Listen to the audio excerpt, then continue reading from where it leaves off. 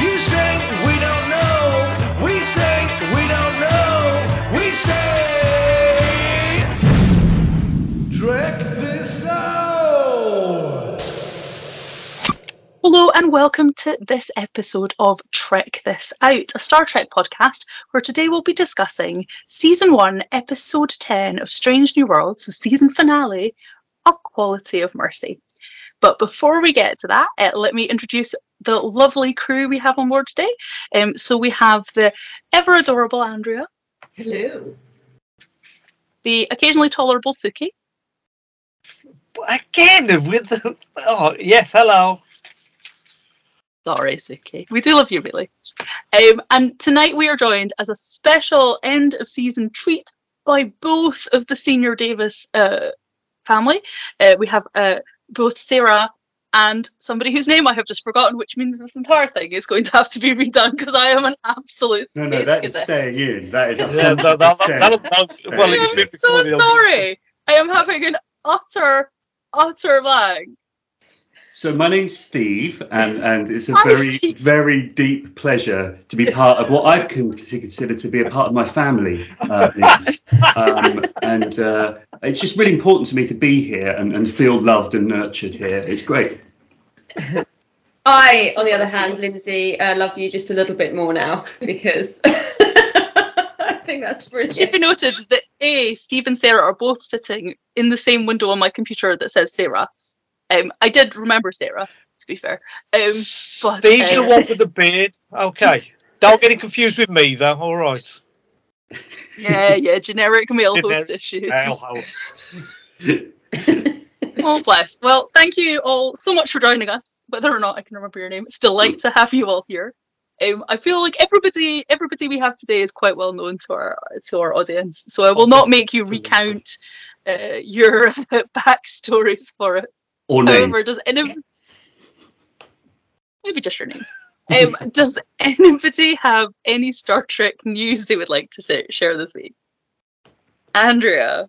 Well, I'm sitting here with serious FOMO because obviously it's London Film and Comic Con this weekend. There is a vastly depleted lineup, but there is a Star Trek lineup there and a little bit of a Star Trek presence. I know quite a lot of Trek Twitterer there. I know Jerry Ryan's there. Who else have I seen? Who cancelled? Oh, yeah. I think what we've discovered is the theme for this week is going to be Lindsay forgetting people's names. Card, Captain, Hologram Man. Oh, yeah. Santiago Cabreras. Yeah. Yes, I think he's there. I think Tim Russ is there. I've seen some Tim Russ photos doing the rounds. Marina Sirtis, I think she might be there. But it's quite a small sort of Star Trek compared to a sort of a Destination Star Trek, but it's better than Nout, I think, is the and I think everyone's there is having a fabby time, and I'm not there and I feel sad. But hopefully I will be making some appearance at some convention at some point soon because I miss them. But not this one this time. Fair enough. Does anybody have any other news? So, Steve, I think. Yes, Steve? my name is Steve, yes. We lost a behind-the-scenes person, a significant behind-the-scenes person this week, didn't we? They're one of the model makers on the motion picture and Next Generation. Now, I don't know how to pronounce his surname, but Greg Jean. So, he did, I think, the Klingon destroyer remodel for the motion picture, and lots of other models for the Next Gen. So, yeah, good on him. Much missed, I'm sure. Yes, much. Talking about the motion picture, I just remembered that the motion picture plus the first 5 original series movies, they're also coming out on 4K Blu-ray, 4K HD Blu-ray. So you'll be able to pick them up as a box set, which includes, I think, the extended director's cut of the motion picture, plus I think an extended director's cut of the 5th film. Yeah. The best one, Suki. The best one. Oh, which one's the best one? Just remind me. That'd be the final frontier with Cyborg. Oh, is that the one? Yes. Oh, right. Okay. And the motion picture, the remastered motion picture and Wrath of Khan are being released in some cinemas again in the first weekend of September. So we're going with a little gang to geek out at that. I just wanted to point out I am doing this podcast as well today when I should have been at a Doctor Who double bill, because that was at the pictures, and this is my dedication to the podcast. I haven't gone with a few mates to go watch the Doctor Who double bill at Wolverhampton. Your sacrifice is appreciated. A Hemmer level of sacrifice you've made there, Suki. Well done. No, I don't think I would have gone to a Hemmer sort of level. Not no.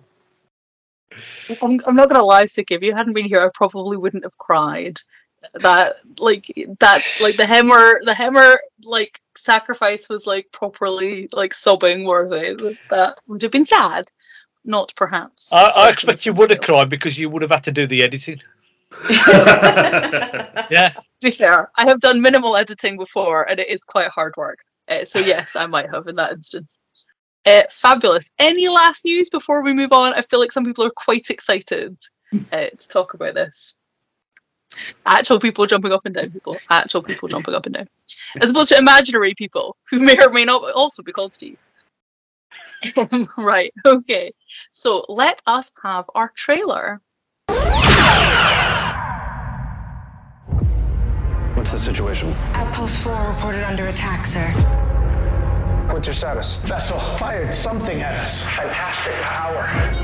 Ships incoming, sir. They're firing their weapon. Brace for impact.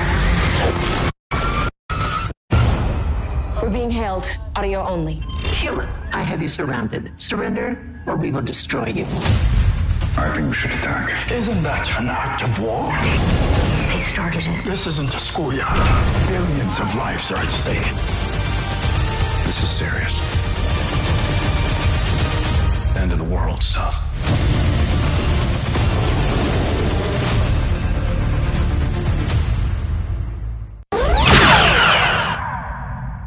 Fabulous. Okay, so let's do first thoughts. We've had a bit of a run of good condensed first thoughts, so I'm going to start with some other people, Suki, and you can get your head in gear and make sure that you're in the right zone.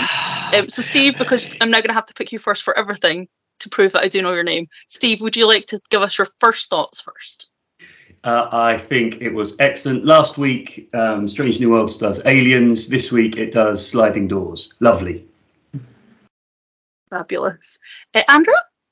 I'm going to be honest. I sat down to watch this episode with a cup of tea and a biscuit, and there were just so many points where I was going to eat the biscuit, but then my mouth was just and it took me pretty much 40 minutes to eat a biscuit because it just kept interrupting us with things, and I was really, really happy. I tried to watch it a second time. I was going to make notes, and I just sat and watched it. I thought it was brilliant. Fabulous. Sarah? Yeah, I really loved it. I liked all kind of references to other series and other plot lines, and I thought that was really well incorporated without feeling like it was just rehashing the same storyline. I thought, as Steve said, sliding doors, just a slightly different take on things. Okay. Good episode. Okay, that was very succinct. You get bonus succinct points. So I suspected this might happen, but I am going to be the outlier in the room. I didn't love it. I didn't really get into it. I watched it twice, and both times I struggled. However, I think I know why that is, and I'm sure we will delve into that a little bit more as we progress. Okay, question, Sarah. Was it because it started with food and cooking? Is that why you didn't love it? Because I've listened to last week's podcast, and I feel that this is something that you might need to explore further. Not now, but with other people. I do have some notes about the cooking. I don't hate the cooking at all. I just have questions about it. I have a lot of questions about it. This week's question mostly revolves around, does Pike only cook Midwestern/Italian food? I feel like that's a really narrow culinary kind of scope for the future. I feel he should at least have a better Earth global list of specialties. Never mind properly intergalactic specialties. I want to see him try cooking some gach or something. Or, a stir fry. A stir fry would be good. Suki. Well, you've only seen him cook about 3 or 4 times in the whole series so far. I've seen him cook about every episode. 3 or 4 times. If you actually look at all the times he's actually cooked, he's only about 3 or 4 times. And those times have just been whatever he's been cooking. He might have made a variety of dishes for all we see. He made pasta this week, and then he talked about making another Italian specialty next week. So, Steve. If this is a series about family and Pike is dad of the Enterprise family, I can entirely vouch for the fact he's got 3 dishes and he cooks them well, and that's your lot. I like it. Bacon, pasta, and okabuko. Right, okay. Let's start with some positive notes. Okay, so Andrea. Right, so go for it. Start where you would like to start. Tell me all your joy. Was Anson Mount wearing a monster maroon? Get in. It just set the tone for the whole episode for me. It was like the biscuit just paused. It was like it made me really, really, really happy. I think it's had a bit of a tweak. I think it's had a bit of a reset. I think the sleeves were a bit different. They looked a bit kind of like black and shiny-ish. I don't know what's going on with it, but a little bit of a change. But it was definitely, it was Anson Mount and Monster Maroon, and it made me really, really, really happy. I don't think I need to elaborate on that, Lindsay. I was really aware that they'd gone quite subtle with the aging up. Like they hadn't, I think, Star Trek has a long history of showing us future versions of characters. And they tend to go, like there's lots of jokes about how much older people look like in the series versus when they actually age to that age and they look remarkably good. And that's not true. But one of the things that I was really aware of was that I feel like they dodged the bullet a lot. Like we didn't really get an awful lot of the 2 Pikes together. There was just a lot of like careful shooting, and I'm just like, guys, like we know you can do this because you were doing it in the 90s. Like Deadlock is full of shots where Kate Mulgrew is acting against Kate Mulgrew. Now they're not perfect, but they're pretty good. And I was like, they just kept foxing it by like giving us somebody's shoulder or somebody out of focus. It's okay. But that's been the case with most of these sort of doppelganger episodes where you've had somebody acting against themselves. If you don't need to put the effect in, you can just do it with that shoulder or the back of somebody's head. You just don't need it. It's just an extra cost on the special effects budget. So they probably just thought, we could do it well with just having one Pike on one side of the room and the other Pike on the other, and just cut between the pair of them. It's just so much better. You don't need this spec sometimes because it doesn't come off, and you white out the risk when you could just have them separate. Sarah. Yeah, and I didn't notice at all. At no point did I think, gosh, they're not really in the same room together because the shots aren't clever enough. So, yeah, maybe they were right to save the money and, use it to, rebuild the Monster Maroon uniform. Which is the best. It's the best uniform. It looks really warm, though. Do you not just think it looks really heavy and warm and like, yeah. It's cold in space. It's okay. The other one that had a classic uniform was Uhura. She had the slight V off the offset on the chest that original Nichelle Nichols used to wear all the while. Right, so I'm thinking there must be other references to classic uniforms as well. Steve. I like what you were talking with Rachel about last week about how the uniforms have got to do other functions like keeping your Andorians and your Vulcans at the right temperature on an Earth temperature spaceship. And I think the Monster Maroon is more plausible, isn't it? All those layers and the collars, and that's where all that fancy Dan stuff going on. Oh, it just looks itchy. Oh, it looks great. Oh, it's beautiful. And I was just going to say, the aging aspect of it, how far in the future is this new Pike? It might only be like 10 years. So in 10 years, there's going to be a few more greys, a few more wrinkles. Okay. Right? So it's not going to be that far in the future, surely.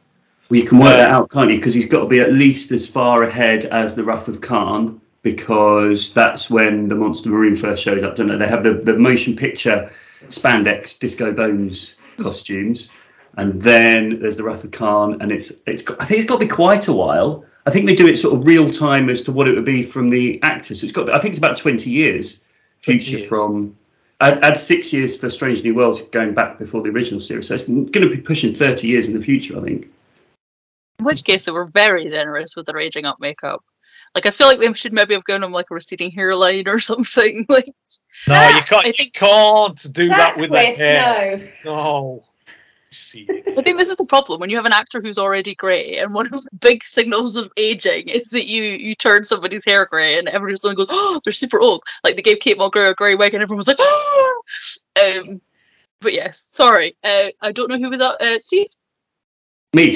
Oh, so I was going to say that. I think if you make Anson Mount look old and decrepit and pudgy, I think it's a bit like destroying a masterpiece, isn't it? It'd be like putting a moustache on the Mona Lisa. It just shouldn't be allowed. There's no way you can do that to him. I feel like that hairline's going nowhere either. There's not a cowlick in sight, is there? I mean, it's pretty solid, that hairline. I reckon it's secure. Obviously, something happens between like Strange New Worlds and like TNG that means that people suddenly start aging really fast again. Like, the moment they just don't age and then they start aging really fast again later. It'll be a thing, I'm sure. We'll put it down to some kind of genetic anomaly or something. So how do we feel about the Vulcan, the Klingon time crystals making a reappearance in what seems to be an entirely different function? Yeah, I think I'm okay with it. It's a bit of a MacGuffin, isn't it? Whatever works. They just wanted to tell that story. I think that one thing that we've never really explored in any of these podcasts that might be linked to that is that everyone sees Pike's accident as kind of the end of his story, right? And then being in the chair with a flashy light, right? But of course, it's not. That's not the end of Pike's story. He goes to Talos 4 and gets that future with Vina. So maybe what we saw of him in this episode was not actually something to do with the time crystals, but something to do with that. But I think they could have done something with that rather than the time crystal. It's a bit cheesy, isn't it? But yeah, we can live with it. The time crystal aspect, the Klingons showed Pike his future, so he knew what was going to happen to him in 10 years or 7 years, according to whatever this timeline is.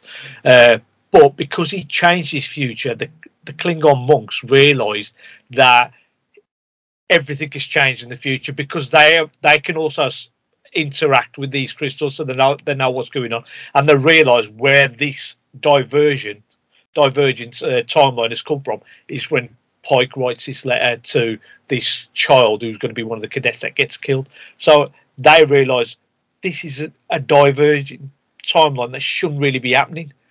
So they need to put it right, and that's why they've got in contact with older Pike and says, look, you've got to sort this out. This is what should have really been happening. And go back, use the time crystal to sort that out. Lindsay. So there are two things there. One, I think, is... There's always two things there. Sometimes there's three, and then I forget the third one.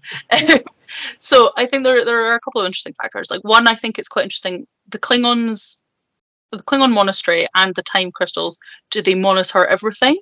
Are they like the original version of the Time Police, whose name I can't currently remember? The Continuity, Starfleet, whatever they're called. Relativity. There we go. Or is it just because they showed somebody their future and therefore they feel like they have an obligation to that particular instance to do a thing? Which is fine. Like, I can headcanon that, but it doesn't make a huge amount of sense. Particularly when you then talk about, what the Klingons are like. They want to solve everything with a bat'leth. Well, that doesn't make any sense. How are they going to go back in time and solve it with a bat'leth? Like, they're going to, anyway.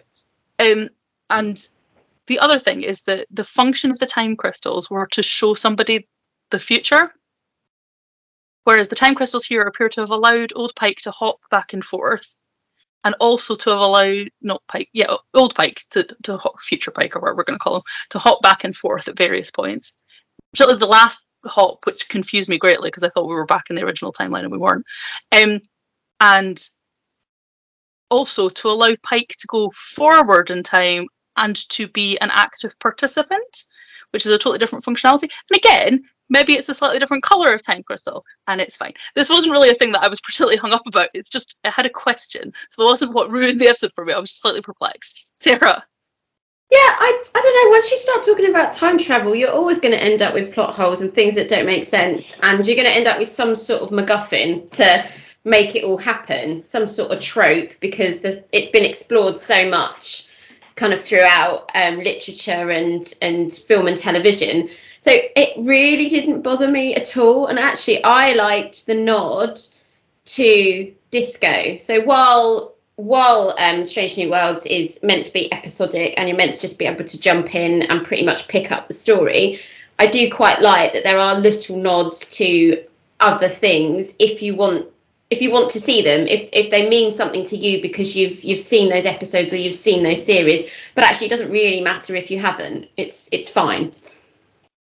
It doesn't sort of bother us, but I always find the idea of time crystals. It's never sounded very Star Trek to me. Like, I can totally cope with like we just went around the sun and went back to the 80s and stole some whales. I could totally cope, and thinking, I don't know, they're like these time crystals in a box. Like, it kind of feels it's got a bit of a fantasy element to it, and I've always found it a bit odd. Like, it doesn't seem to quite fit, but it served a purpose in the plot. So, like the Bajoran time orb. It seems like one of those, like, just, we need to do this, let's just make up a thing that does it.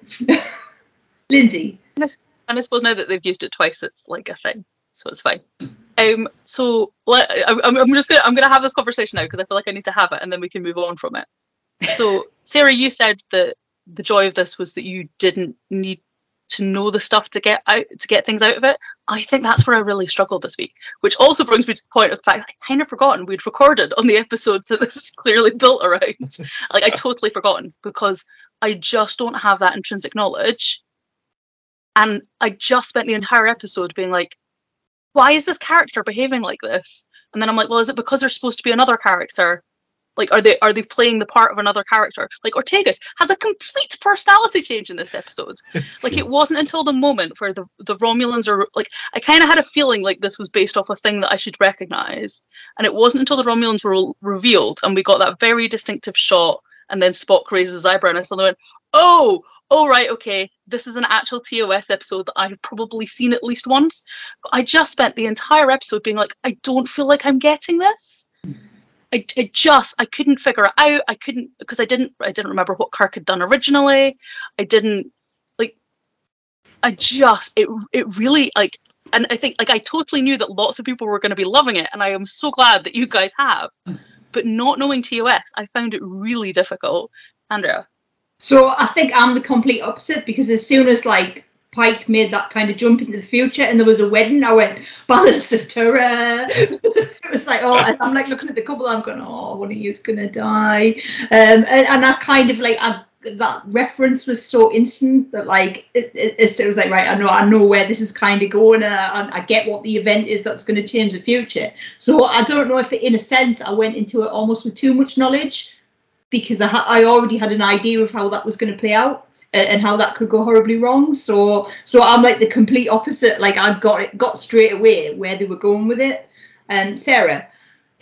Yeah, so actually I'd take that point, Lindsay, because while I've only seen the TOS episode once, I do have my own personal Star Trek website who sits next to me and makes sure that I've understood the connections to the rest of Trek lore as we're watching things. So I guess it's difficult for me to be able to kind of say how it would feel if you really had no idea. If this was your very first series, like, how enjoyable the episode would be if you didn't have those kind of that even basic understanding of what it's built on. In fairness, I don't use a flip chart anymore, so that's been an exercise in restraint. Don't have a good flip chart.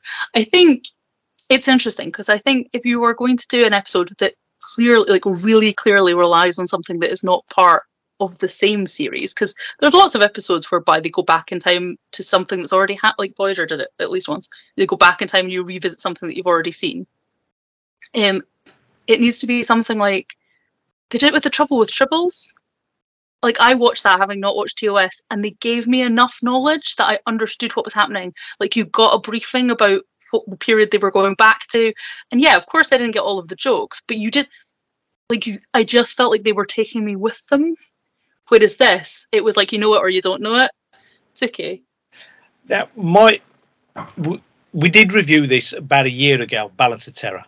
And I've completely, as Lindsay says, I've completely forgot about that episode and that recording. It's only when somebody mentioned Balance of Terror in some of our notes and stuff, I thought, after I'd already seen the episode, I thought, oh yeah, we did actually review that episode.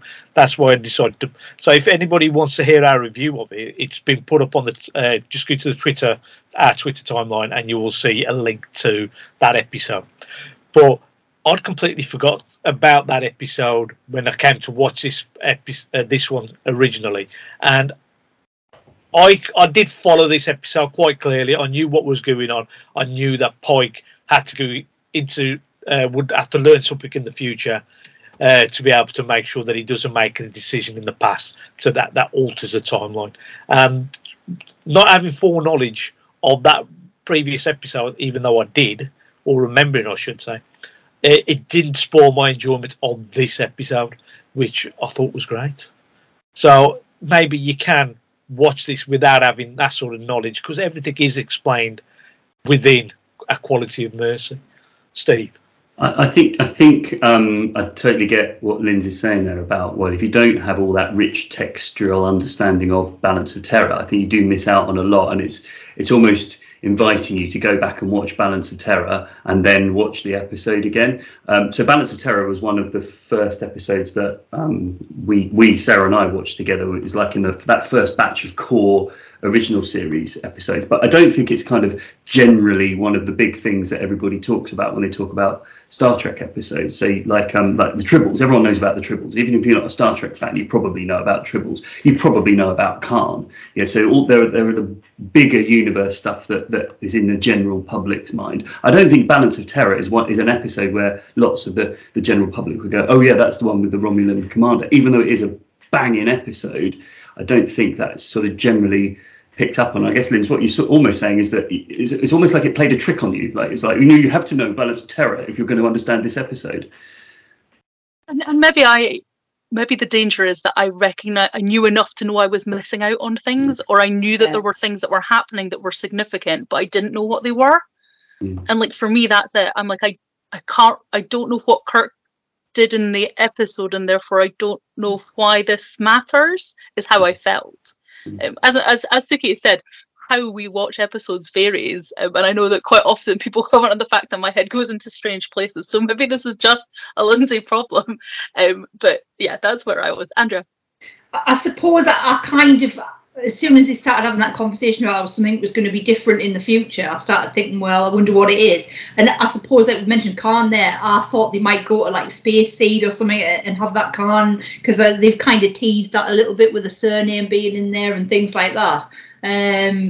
So I started thinking and I didn't automatically go to Balance of Terror. I mean, I was really pleased because I think it is a really, really good episode. It's one of the best episodes of the original series. It's that whole submarine-y thing, that naval thing that I always seem to enjoy the most. But it wasn't the first thing I went to in my head when I thought, what would he maybe have done differently to Kirk? So yeah, I can kind of see why, if you don't know the episode, it's probably not where you would mentally go to. I'm just thinking Pike would have probably done what Kirk initially did, which is go after the Romulans to destroy the ship. But because he's now second guessing himself, because of his future timeline coming into play, right, he's probably second guessing, saying, maybe I shouldn't go after this. Might create an all-out war. Maybe I should go for peace negotiation. It's only when Kirk tells him right at the end that maybe you should have gone and destroyed them, and this would have saved a lot of things, a lot of millions dying. Basically, it would have changed everything. That's what he probably got into his head, thinking that's probably where the divergence happens. Steve? And that's what I love about this episode. It gets you to really think about different styles of captaincy, of leadership. Because I think most people, certainly I, would say that that Pike's overall style of captaincy is a lot more kind of nurturing of his crew and perhaps competent than Kirk's. And Kirk has this unfair reputation, I think, of being a bit of a right, shoot first, ask questions later. But in Balance of Terror, although he does do those things, he also questions himself about whether he's doing the right thing. And in this episode, I think you genuinely get that idea that Kirk wants to destroy the Romulan ship because he knows it will stop a war, not because he just wants to get in a massive Barney and shoot some phasers at people. He wants to stop a war. He's a more noble person than I think quite often he gets credit for. And I think that came across really well in this episode. Lindsay? Yeah, I think, like I said this right at the start of Strange New Worlds, and I've said it at various other points as well, is that differentiation between Pike and Kirk, I think, is really hard. And I didn't, again, maybe because I'm not so familiar with particularly like TOS era or Kirk, I didn't find that easy. Because, like, with one hand, they were trying to play him as reckless and, you know, impetuous, and, you know, he's going to do whatever. And you even get Pike going, this feels like this, like, you know, he's this youngster is just going to, like, you know, do whatever. And he kind of does. But you're busy saying that also, well, you know, he was trying to start a war. Well, yes. Like, clearly, like, I didn't ever think that Kirk was trying to start a war. But he clearly is, well, let's take action rather than let's try and have a conversation. Like that, you know, it's that Picard-Kirk differentiation, you know. Kirk would rather, like, do a thing and Picard would rather have a chat about it. And it doesn't mean that either of them aren't capable of the other. It's just that that's a very kind of distinction between their captaincies. Whereas I felt like this all got a bit mushy, and maybe that's the whole point. Maybe like they're like, you know, Pike is doubting himself so much that that's where we're getting kind of stuck in this loop. Sarah, yeah, I actually felt like Pike's attitude, not outward attitude, but his fear about Kirk and what he might do next was really unfounded. It wasn't based on anything Kirk was doing within this episode. When you've got the cool, calm and collected Vulcan saying we should attack, but actually there's nothing reckless about Kirk's decision or Kirk's analysis that attack is going to be the best option. And I think at one point, when Pike's, I think he's giving a personal log or captain's log or something, he calls him a brash young Starfleet captain. It's like, at no point had Kirk, up until that point, done anything which I would consider to be brash. He was basing it all on the fact that, you know, Sam and Jim were sort of quite different characters, and based on, you know, what I might say about my sister and what my sister might say about me, probably got no bearing on how we actually conduct ourselves within the workplace. It's all based on, you know, petty arguments around the dinner table from when we were little. I was just gonna. I was, one of the things I wrote down was like, why would you not check somebody's Starfleet record rather than like phone their brother and be like, "Yo, tell me about this person." And I think the thing is that I wasn't expecting to see Kirk in this episode, because I think we knew Kirk was coming, but they were very much like season 2 Kirk, and that was unexpected. That wasn't spoiled for me. And I've got to be honest, his first kind of scene, I was a bit like, it's Jim Carrey. It's like the Jim Carrey from that Saturday Night Live like sketch. Like, I'm not sure about this. And I did kind of warm to him as the character as it went on, because I think it would be very easy to either play it as a Shatner parody or, you know, or you completely unrecognisable. And I think he actually did quite a good job of doing it his own way without kind of losing what we're expecting. But yeah, my initial thing was, oh my God, it's Jim Carrey. I don't know if I'm going to like this, but I think I just need to let that bed in a little bit. If you're looking at somebody's record, it's quite impersonal. It doesn't really go around saying too much about that person. So you're going to call in somebody who knows that person's character well, and you called in Sam. What's your brother like? What is he like? So you ask him, and he'll give you an honest opinion what he thinks his brother's like. The second thing I want to say, spoilers. The first time I watched the episode, I skipped the credits and just went straight from the end of the scene straight to the beginning of after the credits, basically. Now the second time I watched the episode and I watched the credits, and there in the credits it says special guest star Paul Wesley. Now, if I'd have been watching that normally, first time, that would have been a huge spoiler, because I'd have known straight away James T. Kirk is in this episode, because they've already said James T. Kirk is going to be in season 2 and he's been played by Paul Wesley. His name appears in the final episode of this series, and you immediately go, oh, he's in this episode as well. So that was a huge spoiler for me. So it is there, and I wish they would have done what they did with John Delancey in one of the the first Picard episode, whether they put him into the episode in the credits at all, and then had him right at the end, special guest star John Delancey. They could have done the same here with Paul Wesley. I also thought Kirk was unfairly treated when he tried to pull Picard, Pike up on the fact that he hesitated and it meant he lost his ship, and Pike was like, well, at least I'm here, I'm here and I've got a ship, when actually it was Pike's fault that Kirk lost his ship. I just thought that was really unfair.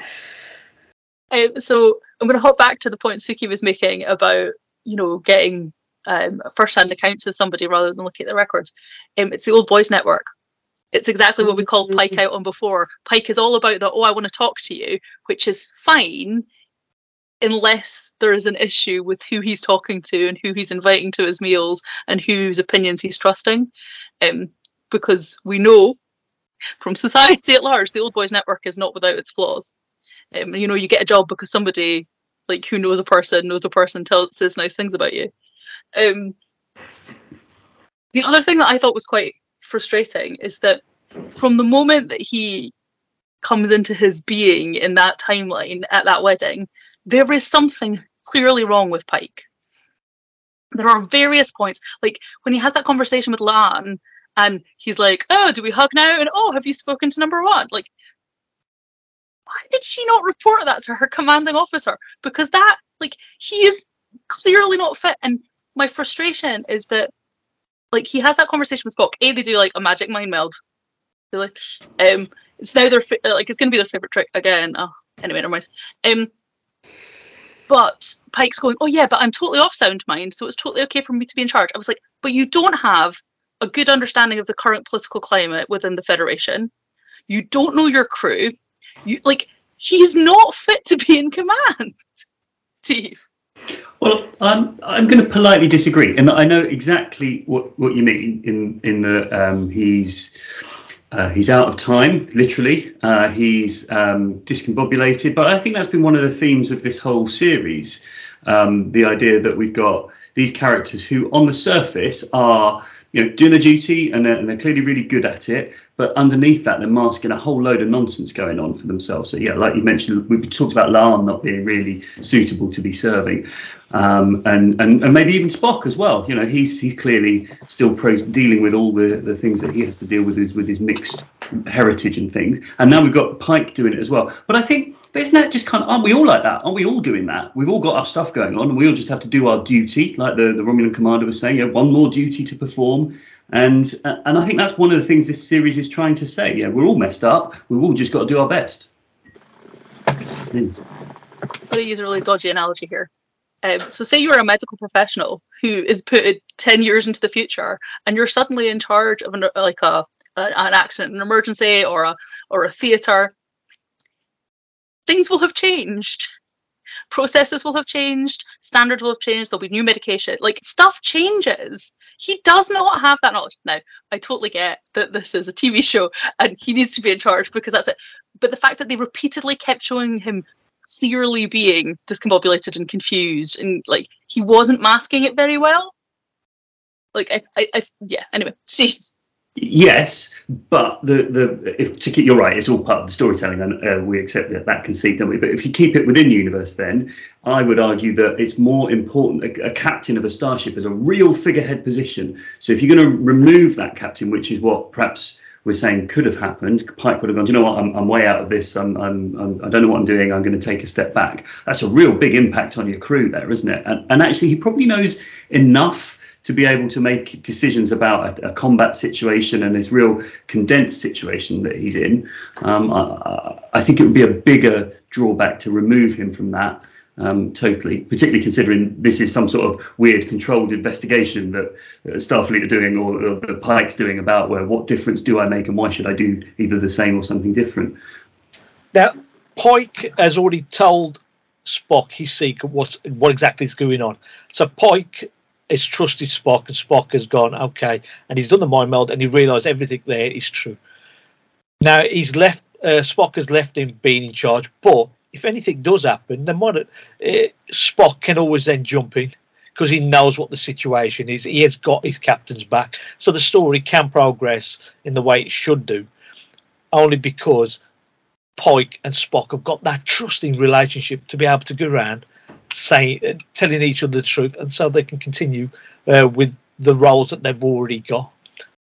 Which is fine until Spock goes away to do a repair that's got absolutely nothing to do with him for reasons.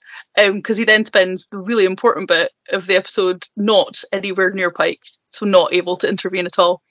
I also thought it was really interesting. Like, did anybody else get like extreme Slash vibes?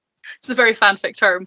Like, I felt like there was a lot of Pike Spock going on, which again brings me back to this my slight confusion about the differentiation between like Pike and Kirk and their relationship with Spock. And I think in this episode there was another clear example of the understandable discontinuity of Spock's understanding of human nature. Like, we suddenly seem to like revert back to him going, "Oh, was that one of your human jokes?" You've now been working with these people for like 10 years, the same people. I that might well be a reference to the original episode, which again would at least partially explain it. But and I get that there is a whole war and there's lots of other people, but it felt very much like, oh, I can save this cadet, or I can save Spock. Like, it was an interesting choice that was how they chose to go Steve. So one of the things I like about what they've done with this Spock and Pike relationship is that in the cage or the menagerie, it's never quite. I never was quite satisfied about why Spock would take such a big risk to take Pike to Talos 4 to let him live with the Vina and the Talosians after he'd had his accident, because there was just never enough backstory to explain how important they were to each other, particularly when a lot of the work in the original series up to that point had been about how Kirk and Spock were really coming close together and working together.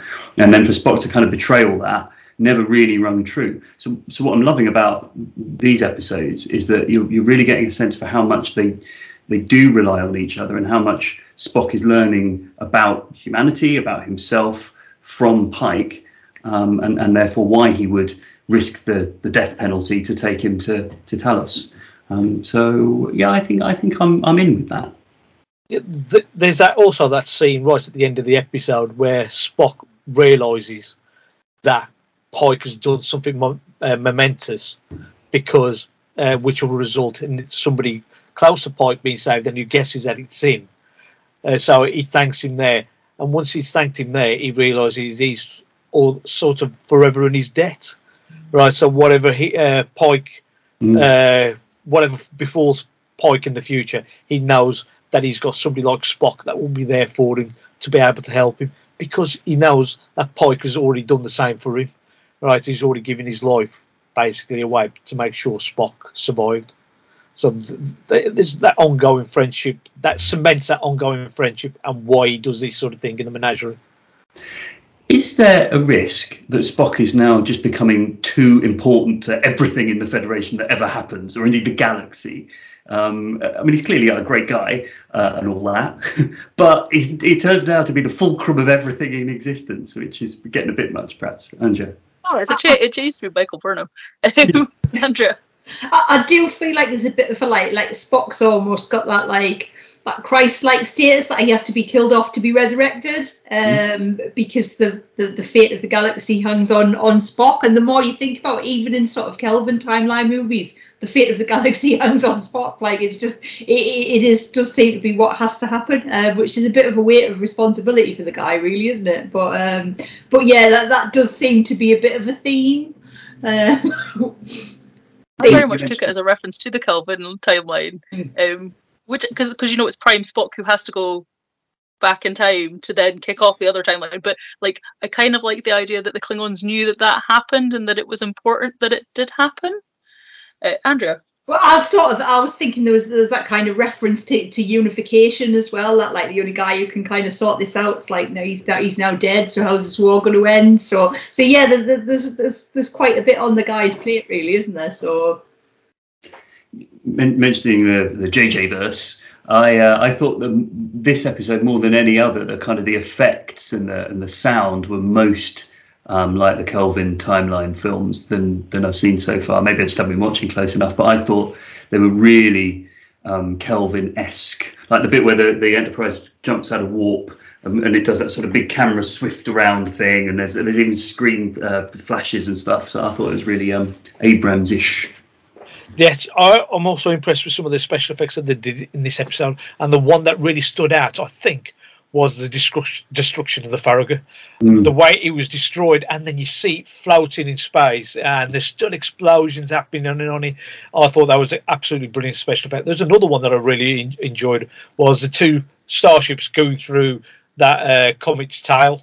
I thought that was the way it was lit and the way everything seemed to, all the little asteroid dusts or whatever it was, just floating straight through there. I thought that was another great little special effects. Andrea, Lindsay. What else did you do that? It's a finale. It's a finale. I have to put it in. I feel like I've now got some competition for red shirt at least. This is what you want for today. What was I going to say? So, question. One of the many things I was like, I wonder if this is a reference to the original episode because it makes no sense. The disco ball effect. No, they just chose a really strange thing to do. They clearly used a mirror ball. Like it's a mirror ball, and the direction of travel of the bits didn't match the direction of the travel of the light across people's faces on the bridge. Is that just me? No, I agree. I when I watched that, I thought, why is he doing that? I mean, just to make it a bit more sparkly. I don't know, because just before that, it'd been a bit Wrath of Carnish, hadn't it, with the nebula, like the bit you're talking about there, Suki, where it's going through the tail of the comet. That was a bit like the Mutara Nebula, I thought, in the Wrath of Khan. And what was the episode earlier in the season where the Gorn? It was effectively Balance of Terror because it was like the cat and mouse in the nebula with the Gorn. So they've given us clues, haven't they? They've told us where they were going. I wonder why they chose, though, the Romulans now. Like, they've spent the whole season building up the Gorn, and then the big finale is, and now we're going to talk about the Romulans. I didn't quite, I mean, I'm glad they did, but I don't quite get why they did that. Lindsay? I think it was also really interesting because quite early on, like, I think one of the first things that Pike says is, "Oh, nobody's seen a Romulan for however long." Like, no, I'm like, "Oh, we've just done this." Like, and I get that we are in an era of space whereby you have enemies and you don't see them regular. Like, I do get that, but I was like, we literally just done this. Like, I feel like that's 3 episodes out of 10 that have been about a species nobody's seen. And we got. It's not the end of the world. It was just a. Yeah. We got Captain Battle back from the first episode, didn't we? She was back in it. So we've talked a bit, haven't we, about what is their relationship? Pike's clearly able to go off and have relationships with other people, or at least one other person who murders children, and that's cool apparently. And now she's back, and are they still in a relationship? Is it is that what captains do? They're allowed to go and just catch up, hook up every now and again when they meet up, Sarah? It's really odd because I quite like their interactions in that first episode, but it just felt really off and wrong in this episode. There was something about it that just was clunky, and I didn't enjoy it at all. I was kind of like, I was trying to figure out what they'd just been doing because I was like, you were obviously there for dinner last night. And this is this morning, but that's not really a breakfast dish. So if you've just been having like a dirty morning, which is fine, like, captains are allowed to have conjugal visits or whatever you want to call it. But like they were like, it didn't feel like that. Like it didn't have that kind of chemistry that's what they like. Yeah, it's just slightly odd. Anyway, say that.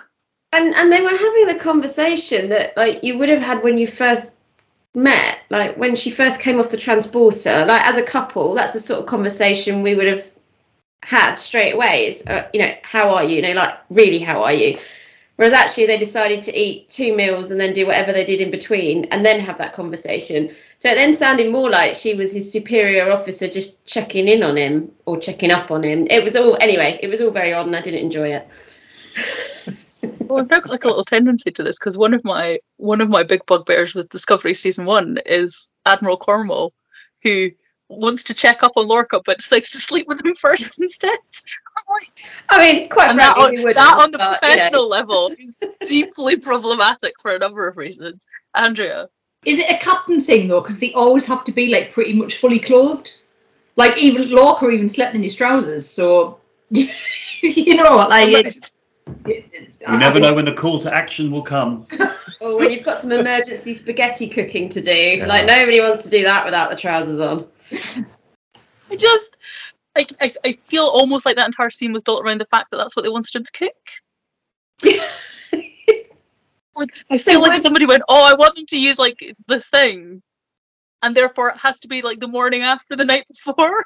So would the episode have been any the poorer for that scene not having been in it? I think it tees up one or two things. Like, it tees up where they are. It tees up, various like bits of that kind of like what's going on, which I also don't really understand, because there's chat about the Romulans in the neutral zone, but they're also like at a starbase, sort of. No, they're not at the starbase. They're hovering above the thing. Ignore me, I'm talking rubbish. But they also seem to be. So in one bit of the episode, they can't talk to Starfleet because it takes forever for a message to get back. And at the end, which obviously we'll talk about because it's a whole other thing, but at the end, it's Starfleet who are sending a message to Pike to tell him that he and Una need to go to that. That's a time-sensitive message that wouldn't come from Starfleet in that scenario. It doesn't make any sense. Andrea? I kind of feel like that character was just brought into the episode to do one thing. I think they had like a single function, which was clearly to just come and arrest someone at the end. But they just kind of thought, well, we better mention them at some point somewhere else. Just in case you forget that they've got a really intimate relationship, so this will hurt even more. Yeah, that seemed like the tease, really, didn't it? That was the purpose, I think. Right at the beginning, when he meets Matt's dad, the first, is that Outpost 1 that he's fitting out first, and then Outpost 4 is the one that's 7 years in the future? Oh, I thought they were talking about Outpost 4 all the way along. That's interesting. So you think they're two different things happening? Yeah, because that explains why Captain Patel's there, because they're close to the first one, and then 7 years in the future, that it's such a far distance that it'll take Starfleet weeks to send any ships to them. I think all four outposts are relatively close together in the scheme of space. Because like they all need to be like along the edge of the neutral zone if they're not all on the same asteroid. I kind of thought they were all on the same asteroid, but maybe I misunderstood that. Steve? I've never understood how the neutral zone works, right? So because presumably space is three-dimensional, right? But it's only ever presented as like this line separated to like a map of a World War II battlefield or something. So I've always wondered why ships don't just go sort of over where the outposts are. Like, why do they always have to go through them? It's ridiculous. It's a very good question. I also have questions about how far away they can fire phasers from, because at various points they seemed pretty close, and apparently still couldn't target their phasers. I was like, this confuses me, but I'm not particularly technical on that front. Sarah? Okay, so if we're talking about things that didn't make sense to us, I'm hoping someone who knows more about ships than I do can explain how the Enterprise can be hit and decks 6, 7 and 9 are damaged, but somehow 8 is magically spared. Right. Well, that's very easy to answer, Sarah, and is explained using the following complex form. I don't know. I was just there, just for a moment there, I thought this is a rehearsed question and Steve was genuinely, it's really bothered me. So you've got this ball of whatever it was. What was the weapon called? The plasma. A ball of plasma hits the ship and manages to damage deck 6, 7 and 9. But not 8, which one would assume is in the middle of 7 and 9. Got it. There you go. I knew this was rehearsed. So I can do this. So the saucer section has got like the first 9 decks in it, right? And the plasma ball hits like underneath the saucer section, but it hits the neck connecting the saucer to the primary hull at deck 9, and then it clips 6 and 7 of the saucer section. Okay, right. I will accept that as an answer, because that was bothering me. And also, my other thing that bothered me was, why was the bride holding a pumpkin? Because that looked really silly. Because apparently we don't wear wedding outfits anymore, but we still need to know which one the bride is by the fact that she's got some sort of topiary to carry. Anyway, sorry, we can carry on now with more serious things. Or not, Andrea. I feel like there's a cameo that has yet to be mentioned, which is, of course, Scotty's arm. and is pretty. I'm going to leave this to Lindsay, but it sounded like a pretty horrendous Scottish accent to me. To the untrained ear, it sounded pretty iffy. I think they're as I'm sure everybody who listens to the podcast knows. Bless him, he wasn't Scottish in the first place, so No.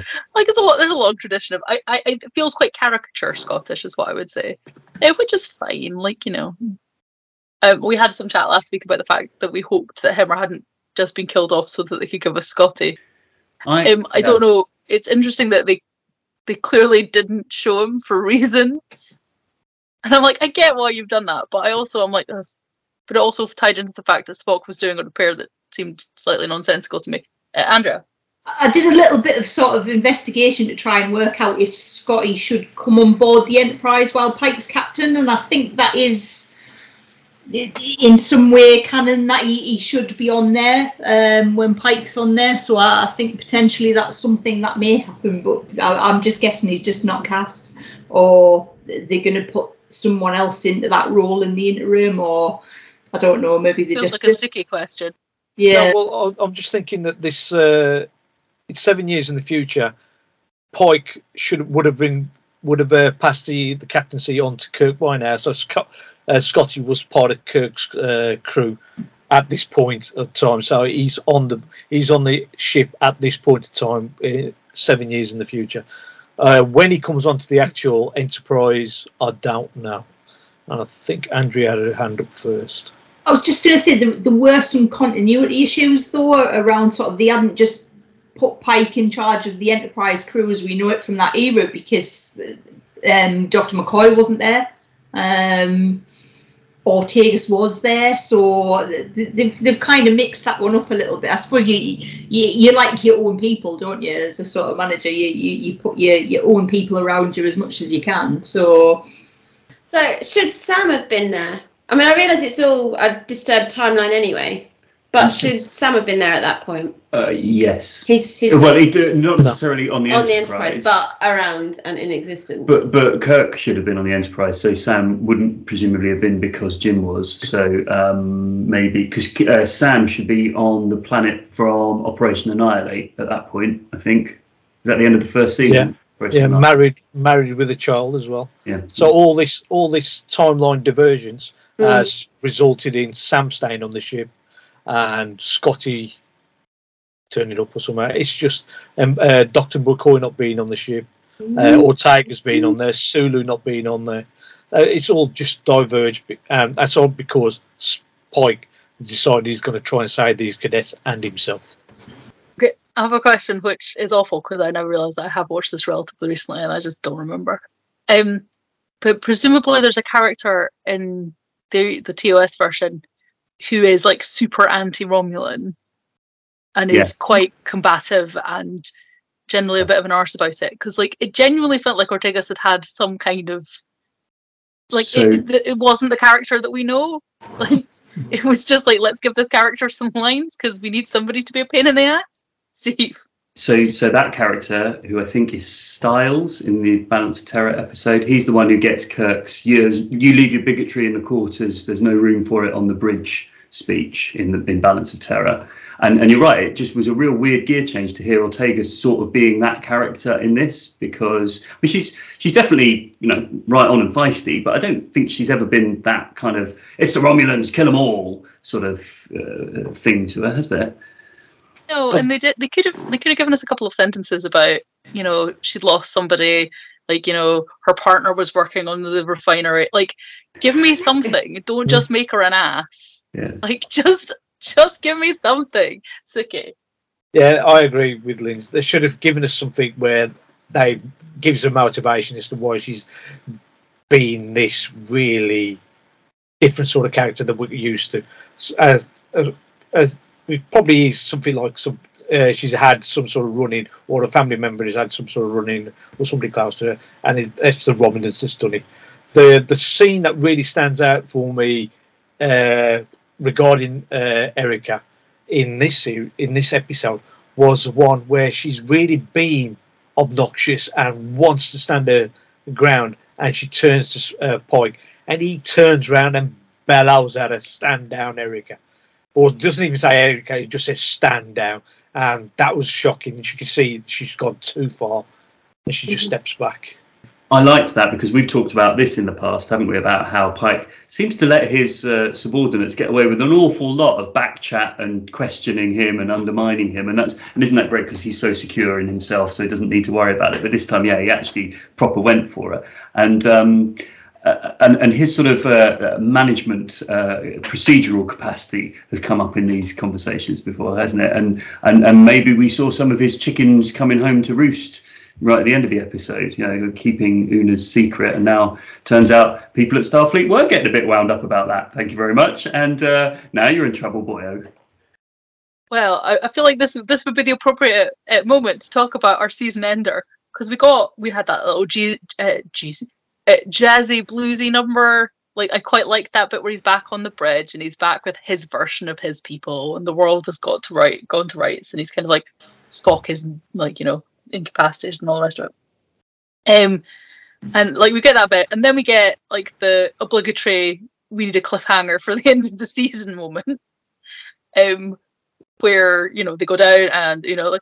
So there's two sides to this. One, which I think is great. I think I'm glad that there are going to be consequences, because we've spoken before about the fact that had to happen. But I'm slightly perplexed by the fact that she's being arrested. There seems to be an acknowledgement that he knew this, but there's no, you're suspended, you're going under investigation, I'm taking charge of your ship because you have facilitated this serious breach of the rules. So it'll be interesting to see how they play that going forward. How did we feel about that end, Andrea?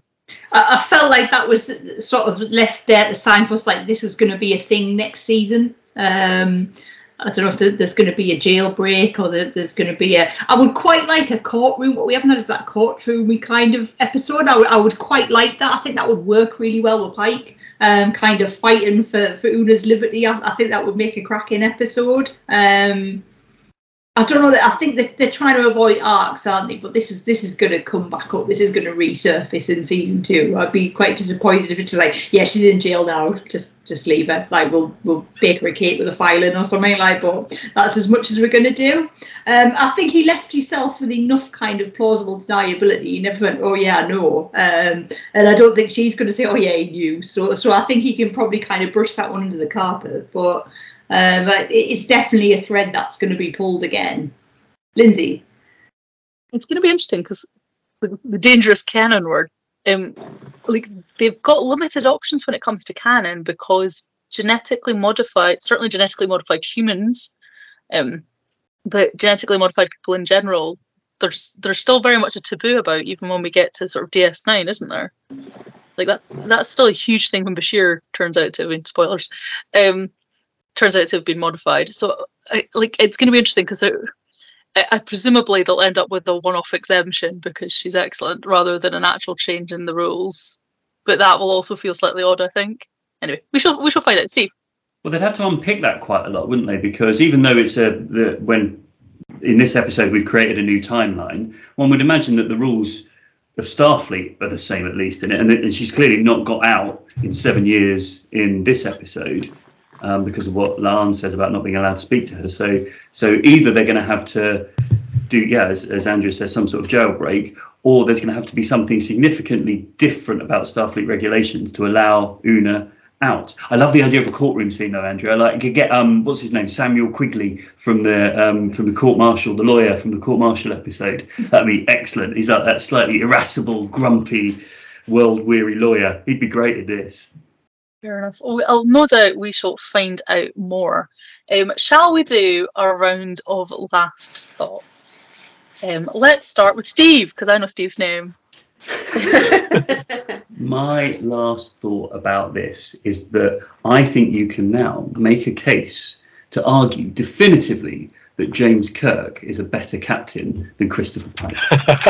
And I might be tempted to try and make that argument when given more time to prepare. But I think this is it's like a randomized controlled trial, isn't it? Let's put two different captains in exactly the same situation and see who gets the better outcome. And you'd have to say it's Kirk in Balanced Terror. But if it was really two captains in the same condition, you would have to take a version of Kirk from the future back in time and tell him he was going to get it wrong, and then see what he did. Yeah. Maybe that happened. Maybe Kirk was putting up with all that, and he didn't even let it bother him. How about that? Maybe. Who knows? I also think you'd have to answer which Kirk we're talking about, because there's at least 2 quite different Kirks. Anyway, so is that all of your thoughts? Have you got anything else you haven't managed to squeeze into the conversation yet? The only thing I also I raised my eyebrow at a bit was when Pike comes in, he's just been called to the bridge after doing the wedding service, and he says to Spock, "What's the report, Mr. Spock?" And Spock really grumpily goes, "Well, you need to ask Lieutenant Uhura." And I was like, "What's that all about? Just tell him. What? Why is he saying that?" Presumably because it's a change in status or something like that. Fabulous. Andrea, any final thoughts? Anything we haven't managed to cover yet? I think I noticed Nurse Chapel was wearing blue in the episode, which we've only ever seen her in white, haven't we? We saw her in blue. Suki's got a burning issue. Now, okay, sorry, but we've been discussing. It seems the medical staff seems to be a bit threadbare, but in this episode, there's loads of them. Right, so I'm just going to say that there are loads of them, and it's been proved in this episode. Lindsay, sticking loads of them standing around doing sweet call in the middle of a crisis. What are you talking? I cannot get past how badly that was done, because you have the doctor standing there while somebody helps somebody onto a bed, not an instrument in hand. Nothing going on, no sense of urgency. And then you get to Chapel, who is literally standing next to the bed. Again, no instruments in hand, no motion, no sign that they're doing anything to treat him or triage any of the thousands of other patients. They're literally just standing there like spare parts being like... Look, that really upset me too. But we know what her story is. She is infatuated, in love, whatever you'd like to say, with Spock, and she's in shock, right? She's just given him, probably done the diagnosis, done all that she can, and Pike she's literally just been pining after her character arc is pining after Spock for 7 years. Might not have been pining after him for 7 years, but she has been close to him for 7 years. They have worked closely together for 7 years. They are friends, and she's just seen her friend in such a bad condition.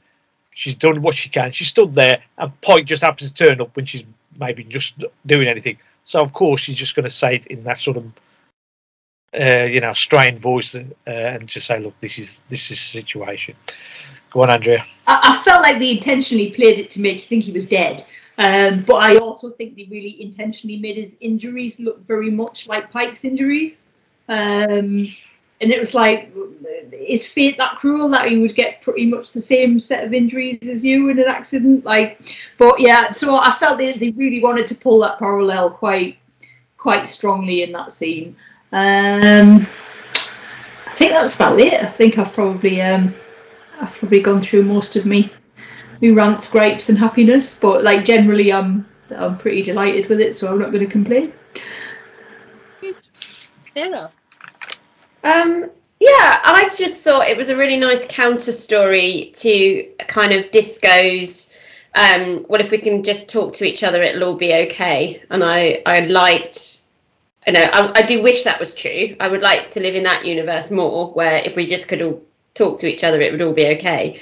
But I thought it was really nice to actually look at it from the other point of view, where actually there are certain occasions where you can talk all you like, but it's not going to change anything. And that being explored a bit more. Andrea? I was just going to say, I think it's quite interesting that they often go at that place where those two captains probably were willing to and could sort it out, but then the politicians turned up and ruined it. Which I think is something that's happened in Star Trek relatively frequently, I think. So no one likes those politicians. Always someone out there who's going to fire the first shot, isn't there? Is that everything, Sarah? Yeah, I think so. Suki? Okay, there's a few things. One of which, as I've mentioned earlier, was a big spoiler of having Paul Wesley's name in the actual opening credits. So if anybody was watching for the first time, will know straight away. There was also some. Wesley remembered his name. Most of us don't remember that kind of stuff, Suki. Yeah, some people I would do. recognise John Delancey's name, but that one wouldn't have got. But there's a lot of people that do follow Star Trek, and they would have recognised his name straight away. There's some shot-for-shot remakes from Balance of Terror in the actual episode, including the one where they reveal the Romulans, and you could zoom straight to Spock, and Spock just raises his eyebrow.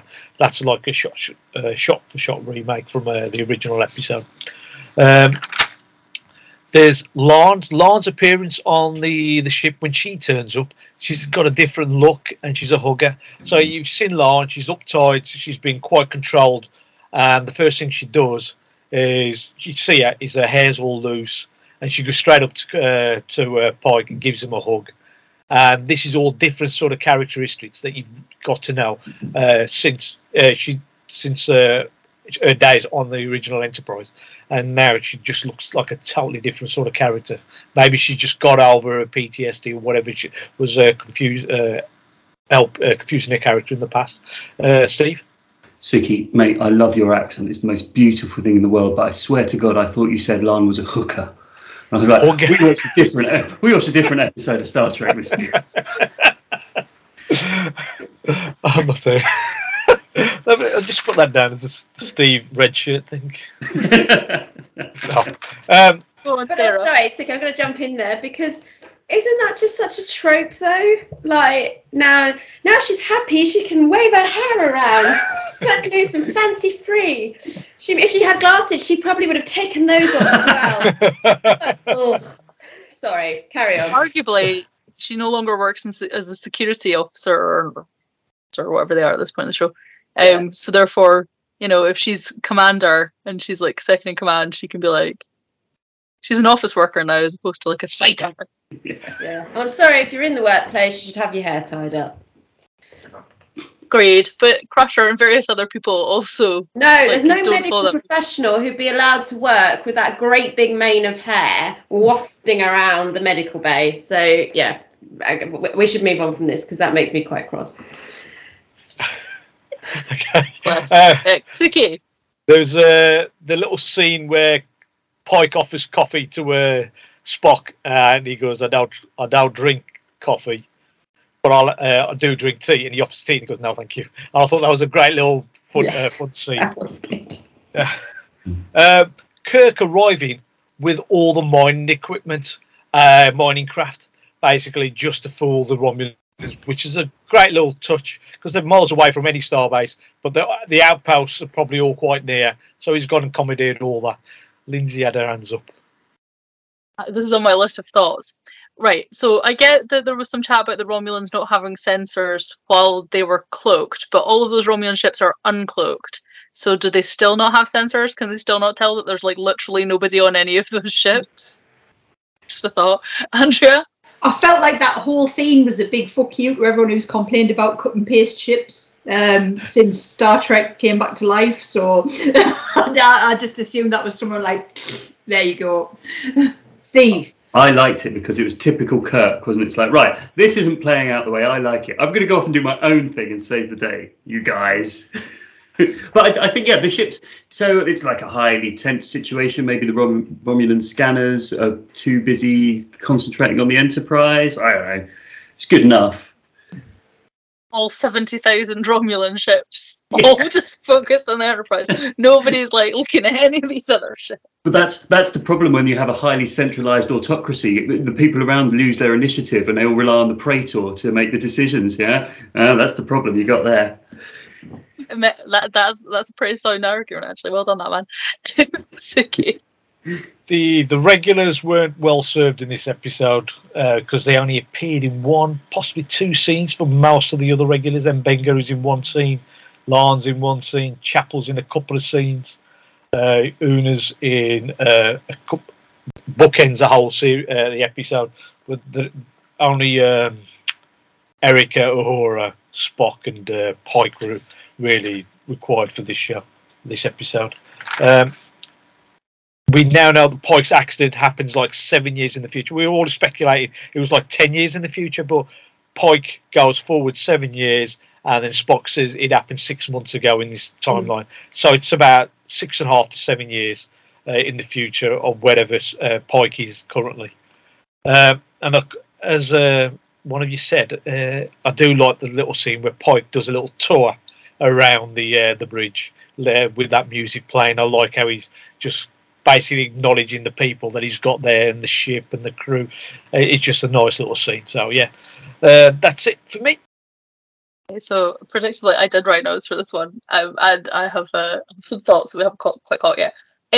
The commander of the outpost, is he's Starfleet, but he's different Starfleet. He's got some kind of slightly there's a variation on his uniform and his badge. Steve. So the badge thing is really important. I was so pleased by that. So in the original series, every single ship has its own badge insignia. So it's only the Enterprise that has the Delta in the original series. Every other ship's got its own version of that. But the canon thing is that the Enterprise became so amazing. Kirk's Enterprise 5-year mission became so legendary that Starfleet then took on the Enterprise Delta as its overall logo. But until that point, they all had individual badges. So have deltas. I missed all of that. I didn't hear you. What did you say? Discovery has deltas too. Well, that's nice, but that's because the I don't know. But it's a nice nod to that being a thing. But it confused me slightly. I also, the child who wanders in. Where did this child come from? And who let him wander in? Like, did he transport across with his dad and get left with some random person to Childmind, who then allowed him to walk into a secure area, like through the bridge? Like, is that a thing? Like, it's okay. Well, the child is infatuated with the Enterprise. He wants to be on the Enterprise, so his dad has brought him along. Obviously, he has whoever's supposed to be looking after him. He's got away from. Well, so that explains that. But the child wants to be on the Enterprise, and his dad. This is the only chance he's probably going to get to be on the Enterprise or a starship. So he's just going, yeah, come with me, no worries. Yes. Okay. At number one's eyebrows seem like, have they always been so Vulcan? Like, they seem very Vulcan at the start of this episode. They were very slanty. Like, I don't know. Like, it seems to be like Illyrians and humans are pretty much indecipherable, except for maybe that they have Vulcan-style eyebrows. Sarah, you seem to find this very funny. I don't know why. Very serious observation. Your attention to detail just really makes me laugh. So between the two of you, your attention to detail, where you're getting fixated on eyebrows, and then you've got Suki. I love the way he's got a perfectly rational explanation for any sort of random plot point. I love the kind of backstory that you provide for everything. Like, yeah, this is what happened. Suki's ability to create headcanon without any notice is really impressive. They talk about the ship that they talk about Lan's ship, so I assumed that she was the captain, because that's how you would talk about it. It's not Lan's ship; it's the ship Lan serves on. So that was weird and slightly confusing. Did quite like the look of the Romulans. I thought it was quite good. They did look, at least the captain guy looked a little bit like the aliens out of Galaxy Quest. But that's because the Galaxy Quest aliens were meant to look like Star Trek aliens, so it's a bit of a vicious cycle. I think it was the haircut. Or the combination of the haircut and the pasty skin. Yeah. Regional Romulans. So for anyone who listened to our coverage of Picard, we talk about regional Romulans because Romulans have regional accents in Picard. It's great. Or some of them are Irish, but not all of them. It's great. So there's an Ireland on Romulus. It's good to know. This time I thought they were Russian, and then they weren't. I was like, oh, they've done a thing. They've made the Romulans Russians, because all the bad guys are going to be Russians again in the future. But then the accent sort of drifted, and it sounded less Russian. But anyway, there was an accent. There was a thing. How can the Romulans? So the Romulan Praetor is like, we have you surrounded. Can't surround somebody while remaining on your side of the neutral zone, which apparently you are. So that was dodge. Steve. More neutral zone queries, you're right, because how could they have been each on their side of the neutral zone? Because the neutral zone is massive. It takes ages to get to the Kobayashi Maru, which is in the neutral zone. So how can they be looking at each other across the neutral zone? They must have been one of them inside the neutral zone and the other one on their side of it. But that's never made clear that anyone's brought ships across the neutral zone. One would imagine the Romulans had, because it was in Federation space that these outposts were being attacked. So presumably the Romulans have done that. Lindsay. When I talk about your side of the neutral zone, it's almost like within the neutral zone there's the Starfleet side of the neutral zone. there's the Romulan side of the neutral zone, and in the middle there is a hard border, which kind of defeats the purpose of the neutral zone, I would have thought. Or maybe it's just that we're not supposed to have a mutual neutral zone. Anyway, it's not important. However, I did love the reference to standard training maneuvers, because I feel like that is an excuse we have heard from big threatening powers. They're like, oh no, it's totally standard. We just happen to put all of our people right next to Ukraine. Totally standard. The duty issue. So we talked about pronunciation a little earlier. I have a huge issue with any time the word duty comes up in Star Trek, because when it's said by Americans, it does not sound like duty. Duty is an excellent word. The way it's pronounced by most Americans is weird, and just weird, and makes me go, they've done a duty. That's the one. Like it's just weird. It's just strange. Like there's a T in it. It's a hard T. Duty. Like just say it properly, please. Clearly, I don't really mean that, but I do. It's one of those things that I find like I stumble upon it whenever it happens. Steve. Particularly when they say it with slanty eyebrows. Those are the details that we're talking about. Yeah. Slanty I find it really hard to take somebody seriously when they're talking about duty, when they're pronouncing it duty. That's weird. Anyway, I've spoken about all the medical people standing around doing nothing, and I think that is the last of my points. Has anybody thought of anything else in the last 5 minutes that they haven't mentioned? Steve? I actually did. I thought there were loads of little music cues from the Wrath of Khan. I thought there were loads of little hints of, and I can't even think of any specifically now, but little tweaks of Wrath of Khan music in there. And I want to go back and watch it again and find out exactly where they are. But like 3 or 4 times, like, that music's from the Wrath of Khan. Andrea? I think Kirk got a lot of that they kind of really went back to those sort of key notes and sort of swelled the music a little bit. They really played heavily with that when Kirk came on screen, I think. I think when he stepped out the transporter as well, I think that was another, they definitely did that quite a bit. There's something, I have to acknowledge how hard it is for the writers to find that balance between differentiating Pike from Kirk, but still respecting Kirk as an important part of the franchise, because you can't, they couldn't tear Kirk down completely, but you're it's a really difficult space where they've got these characters and they're trying to respect everybody and all the characters and the legacy and all the rest of it. So it's a difficult tightrope to walk, particularly when you give yourself such a direct comparison. Andrea? I was just going to say, I think there's a difference as well. I think movie Kirk is distinct from original series Kirk, and I think if you sit and watch original series, he isn't quite as sort of, he almost becomes a little bit more of a caricature of himself in the movies, and I think that idea of quite gung-ho Kirk, and I think that's really perpetuated in the films, and less so in the series, and I suppose that's his kind of development over life, and you would probably expect someone to give less of a shit and be a bit more confident as they get older. You would hope that's what's going to happen to us all. So they are kind of picking him up at a point almost before he's a captain. So there's a lot to think about and a lot you can get wrong, I think, and a lot to try and get right. So it seems like that same character would go on that trajectory. And I think a lot of people are probably expecting Kirk to behave the way Kirk behaves in the films, and that wouldn't make any sense to me. That would really jar with me, but would probably seem more natural if you're not as familiar with sort of that original series content. So it's a hard place to hit and get that right, I think. So they've got the work cut out to keep everybody happy. Yeah, and I think so. As much as I have expressed my frustration with this episode, and as much as I didn't enjoy it particularly, I totally get that there's a value to it.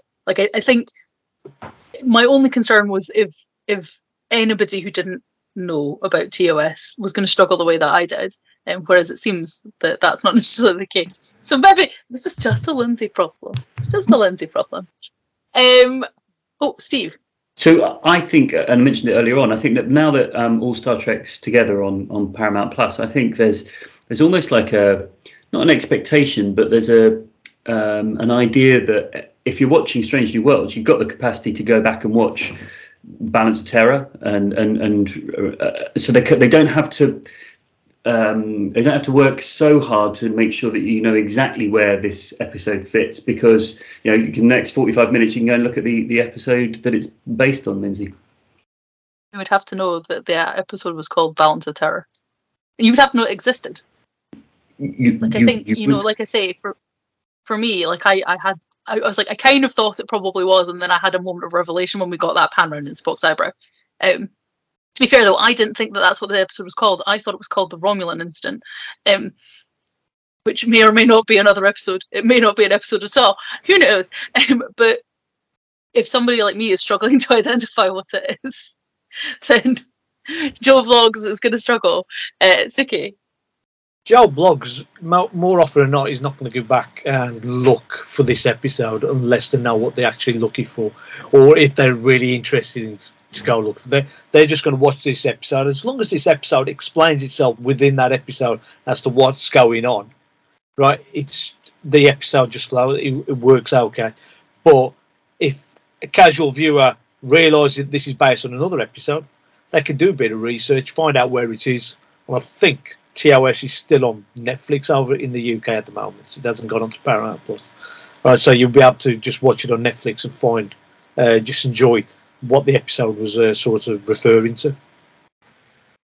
Either way, what Joe Bloggs should be doing is listening to the Trek This Out podcast, because that will help him out, won't it? Yes. Go on, Joe. Listen to our podcast. Because clearly they've got this far into our podcast without having listened to our podcast.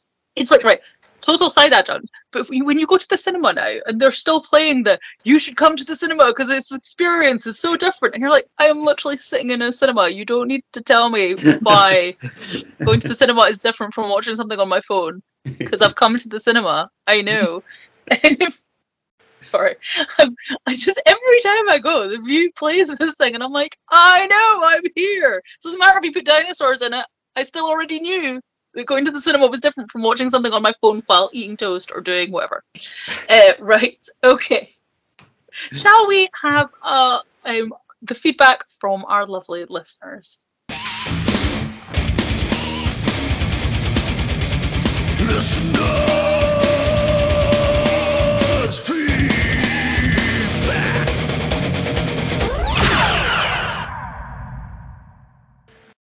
Right, okay.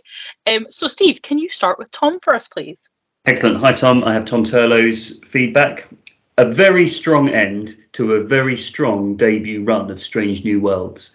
I haven't watched any of the original series in something like 30 years, so I'm not that familiar with the source material, but this seemed to be cleverly integrated into it. It was enjoyable to see the arrival of Jim Kirk, the definitive Trek captain, and the actor playing him did a pretty good job of portraying the character. It was all very compelling and exciting and interesting in the way it played up the importance of Spock. Sorry to see number one being metaphorically marched off in chains at the end, but this sets up the second series. I assume season 2 has already been commissioned, and I'm looking forward to it immensely. 4 lights out of 5 for both this episode and the series as a whole. Suki. Season 2 has not only been commissioned, it's actually been completed as of this week. Because there's been a couple of pictures posted online from the actress that plays Chapel. So it's a season 2 wrap. Fabulous. Andrea? She's too busy looking at pictures of my grandson. That's what it is. I am. It's really distracting. So I've got our guest from last week, Rachel Kirky, who says it was a strong finish to a great first season. Pike having to make hard choices about what to do in the future. Loved that Kirk and Spock meant to be on the Enterprise. Loved the uniforms. Thank you, Rachel. Okay, and I've got Magnamaniac at Stephen Woody, and he says quite possibly the best episode of any of the series. Every part of the episode was done with care and skill, but Scotty's accent, and then we've got the crying, laughing emoji twice. Bodes well for season 2. And we follow that on with Sybil Trelawney, and they've said perfection on so many levels, provides new insights into the events of the menagerie with a brilliant homage to 2 other the original series classic episodes that can't be named without spoilers. A+ entertainment. Which is the other two? Interesting. The obvious one, of course. Yeah. But then, what's the second one? So there's the menagerie that she mentions, Banners Yeah. of Terror, which is obvious. But what's the other one then? Yeah, I don't know what that was on. Sybil, get in touch. Tell us what that was. Okay. I might send her a tweet. So I have Blue Cat. Hello. This week I have mixed feelings. I liked the episode quite well overall and liked the twists they used on the old Balance of Terror, but I worry that they may use the same idea in future to rewrite an old TOS episode, which concept I'm not crazy about. It was cool to see the match at beat for beat in places, but I say this with a note of caution because the producers have been known to take things people like and hammer them into the ground. Cool to see them match it beat for beat. Sorry. The time travel device was well done, with Pike going into this moment of history and ultimately realizing this awful fate is one he needs to honor in light of what could be lost. Here are a few scattered observations. Paul Wesley, whose last name is just too perfect, Eugene Wesley Roddenberry, being our founder, is very good as Kirk. He resembles Chris Pine around the eyes, which was sort of reassuring. I think he gave a good performance considering he was acting opposite Anson Mount, who totally owns this show. At this point, Pike has all the charisma. I think we may be looking at a TOS reboot in a few years, possibly sooner. Oh, I really hope not. Sorry, that was me. Oh, Luca. Since they were so interested in parallels, I wish they'd cast James Frayne as the Romulan commander in honour of Mark Leonard's dual appearance as the Romulan commander and Sarek. Other callbacks I enjoyed: Scotty's voice while Spock's fixing things in the Jeffries tube, Uhura's jade earrings, the music cues from TOS. I absolutely adore it when they use these. I can't think of a great many things that other people have not already noted. I love it when Spock and Pike had their conversation late in the episode and Spock said, "I think I may owe you a debt of gratitude." To me, there was no need to explain Spock's devotion to Pike, but this is a nice little addition to the canon. All in all, I give it a solid 4 lights out of 5. Thank you, Blue Cat. Do I get Jack's review to do? We've had to do Jack's all season. It's your turn. Hey Jack, how you doing, buddy? So I like it because he's got a title. It has a title, right? It's titled Star Trek: Strange New Worlds: A Quality of Mercy. Pause. Pause. The one thought I had earlier that I forgot to mention was the title. A Quality of Mercy. I feel like I just keep jarring against it because obviously there's the Quality of Mercy speech, which is a huge Shakespeare thing. So is the reference in the title supposed to be that actually mercy comes in many ways and this is just a quality of mercy? Maybe? Yeah, we haven't really done the title, have we? Because there's a lot in there to unpack about where that title comes from in that play and about what it represents and therefore what that might mean to this episode. It's there's a lot going on there, isn't there? I don't know. I think they've done it deliberately, a quality rather than the quality, but I'm not quite sure which quality of mercy they're trying to suggest this episode is about. Suki. Okay, as somebody who doesn't read Shakespeare, what play is this and what are we talking about? Well, welcome to my TED Talk. This, I'll do it quick, although probably you may know it better than me. Anyone else want to jump in? Okay, so it's from The Merchant of Venice, and it's Portia in role as Balthazar, the lawyer, at Antonio's trial. And Antonio owes Shylock, the moneylender, a pound of flesh, no more, no less, no cartilage, no bone, because he hasn't repaid the debt to Shylock that he promised to give him when his ships came in. His ships sunk, and he wasn't able to repay Shylock. Shylock says he wants his pound of flesh, and Portia's saying in this speech, be merciful. Okay, legally, you're right to want your pound of flesh from Antonio, but the quality of mercy is not strained. It falleth like drops from heaven or some such like that. Basically, she's saying, be merciful. You don't need to take your pound of flesh. So the kind of crux of the quote is, the quality of mercy is not strained upon the place beneath. It is twice blessed. It blesseth him that gives and him that takes. So the principle is that by showing mercy, you're also granted something in return. But of course, it doesn't work, does it? Because presumably Pike is showing the mercy, but by not killing the Romulan commander and the ship, but it doesn't work. So I don't get it. He also tries to show mercy to the future cadet, I suppose. Like it depends on how we take definition of mercy in this context, but I suspect that's the whole point. It's supposed to be multifaceted and deep, but I just realised we hadn't mentioned it at all. So thank you, Jack, for that wonderful prompt. And now let's return to your fabulous review. So, Star Trek Strange New Worlds, A Quality of Mercy. Strange New Worlds Season 1 ends on my 64th review. My third games console was a Nintendo 64. Coincidence? Yes. Monster Maroons are back. Is Future Pike about to say Mon Capitaine? James Kirk loses a light for that no matter what. Oh, he's talking about his light that he's going to give. Sorry. James Kirk loses a light for that no matter what. Well, I'd love it if Chris Pine was Kirk. This actor is fine enough, but I do like the JJ films, especially the first. Review is on Trek This Out podcast from February the 15th, 2021.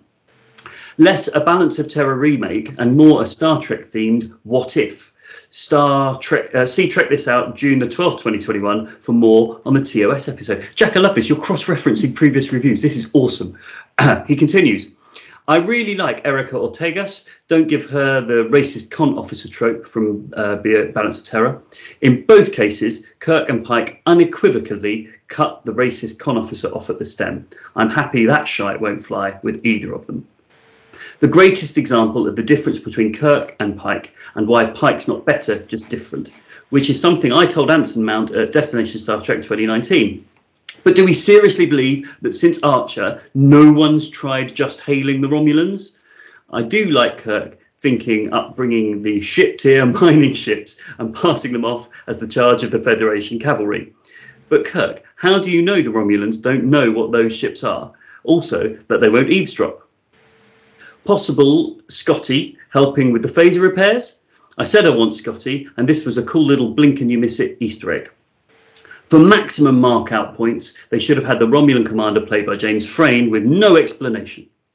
To me, this was how Pike and Kirk are different, but equally exceptional. To me, like No Time to Die, it helps redefine how a long-running series beginning in the 60s can be looked on as having unappealing aspects to modern audiences. It shows it still has validity. Second time in this year of New Trek, we have a season ending in the top-ranked female character being arrested. Glad the Illyrian detail didn't fall to the wayside. Overall, I don't quite understand the people who initially said this episode is the Inner Light, In the Pale Moonlight, or Scorpion Year of Hell territory. However, it is very, very close. I give Quality of Mercy 4.8 Sir Nasalot out of 5. Yeah, well done, Jack. Nice review. Thanks. So I've got Dave from the Doctor Who show who says, excellent, fantastic final episode to a great season. As I think I've written to you before, Balance of Terror is my favourite TOS episode and a top 5 of all Star Trek for me. So seeing this tribute so lovingly done was wonderful. Seeing Pike and Kirk together did highlight how different these men are. I thought the hero worship of Spock was a little wanky, but I get it. I was gripped by every twist and turn and grinning like a fool as they repeated so many classic lines. If last week was 6 slides, this has to be 7. So just a few comments from Dave on the sort of overall season. This is the most I've enjoyed Trek since Deep Space Nine finished. Whilst I've respected each of the modern Trek seasons, I've seen some seasons have felt a little bit like hard work at times. In contrast, Strange New Worlds is just enjoyable. The anthology format really is a breath of fresh air, with the diversity in style and tone each week making it a more pleasant experience. The characters also feel more real for me, although we do need more Chief Kyle. I also liked a lot of the Starfleet touches, which felt very real to me. As someone who was an Air Force officer, the crew being scared of number 1, the lessons for cadets, the Enterprise bingo, invitations to the captain's table, etc. Also, I've been meaning to mention a mission is a statement of purpose. It is not an individual assignment or operation. So a 5-year mission with different taskings is perfectly fine. Thank you again for the work you do on your podcast. Being able to share this show with the Trek This Out community has made it even more of a pleasure. All the best, David. Thank you, my love. Cheers, David. I'm going to ask why none of the other crews have a mission then. What's the deal? Anyway, moving on. Sarah. Right, I've got Darren Pickles, although I had to scroll past lots of pictures of Suki's grandson to get there. I thought we'd finished. Darren had to say, thank you, I'm very happy to receive them. Okay, thank you.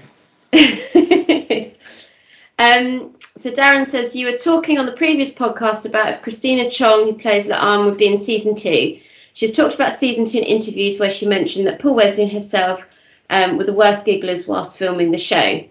This was a great episode. It was a what-if version of the original series episode Balance of Terror. I like Paul Wesley as the new Kirk.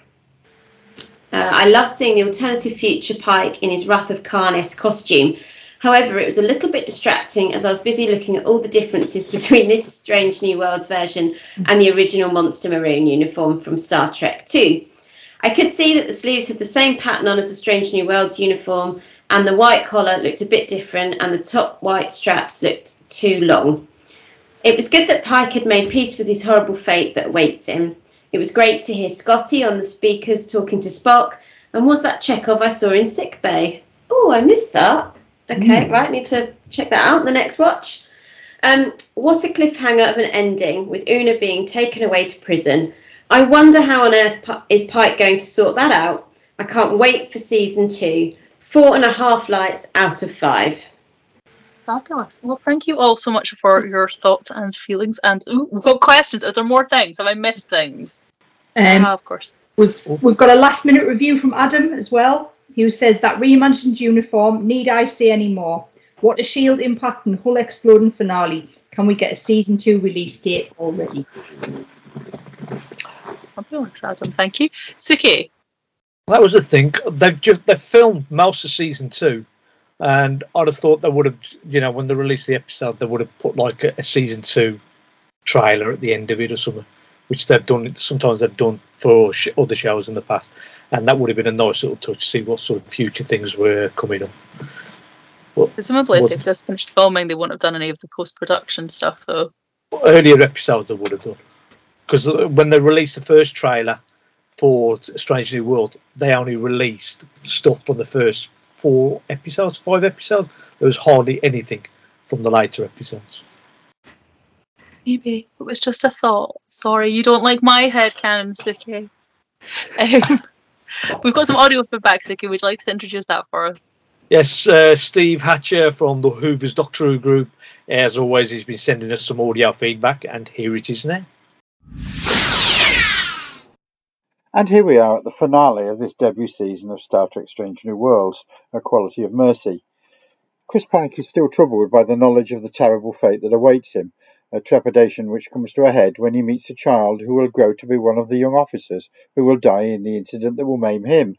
He determines there must be a way to avert the disaster, for his sake, but also for that of all those others who will be caught up in it. And he begins to compose a letter to all his fellow future victims, warning them to stay away from where the accident will occur. Before he can finish his missive, Pike is visited by a future version of himself from a reality in which he has avoided this fate. Somewhat unfortunately, this action has set into motion a change of events which has led to a cataclysm in which billions have died. Older Pike gives his younger self a time crystal which allows him to see the key moment 7 years in the future, which will lead to a devastating war between the Federation and the Romulans, and younger Pike finds himself living those events. The events in question are those of the original series story, Balance of Terror, in which James Kirk found himself in a standoff with the captain of a Romulan bird of prey, which has attacked and destroyed a Federation outpost on the edge of the neutral zone.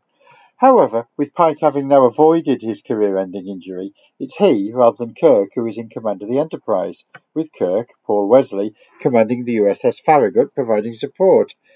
Things go horribly wrong, with the contrast between Pike's more cautious approach, inclined to give every chance to diplomacy and negotiation, and Kirk's propensity for taking risks which have a habit of paying off, being stark. Unfortunately, Pike's approach is less suited to this situation than Kirk's, and the standoff spirals out of control. The Romulans see a vital weakness in the Federation and declare all-out war, and crucially Spock is left struggling for his life, maimed horribly, suffering similar injuries to those Pike has avoided by changing history. It's the absence of Spock going forward that will lead to the galactic cataclysm. As we saw in The Next Generation, in the Prime timeline, he is the key figure who will bring about a rapprochement between Vulcan and Romulus, but with Spock removed from the scene, there is no one to fill that role. Pike returns to his own place in time, and his older self explains that any action he takes to avoid his own unpleasant fate can only result in Spock suffering his injuries and disability in his place, and catastrophic war for the galaxy with countless millions dead. After last week's All Those Who Wander, I did wonder how Strange New World season finale was going to top that extraordinarily strong episode. I needn't have been concerned. By revisiting one of the strongest episodes of the original series and allowing us to see events play out in an alternative, more terrifying way, Strange New Worlds has, not for the first time this season, produced an episode fit to stand alongside the best of all Star Trek. A Quality of Mercy is a tense, exciting thriller of an episode, with plenty to please the new fan, yet with an extra layer for the long-term viewer who is familiar with Balance of Terror. There are so many delightful parallels with that original episode. The reaction of the crew when they realise that Vulcans and Romulans are related, and the subsequent mistrust of Spock by at least one of them. The fate of the Romulan captain.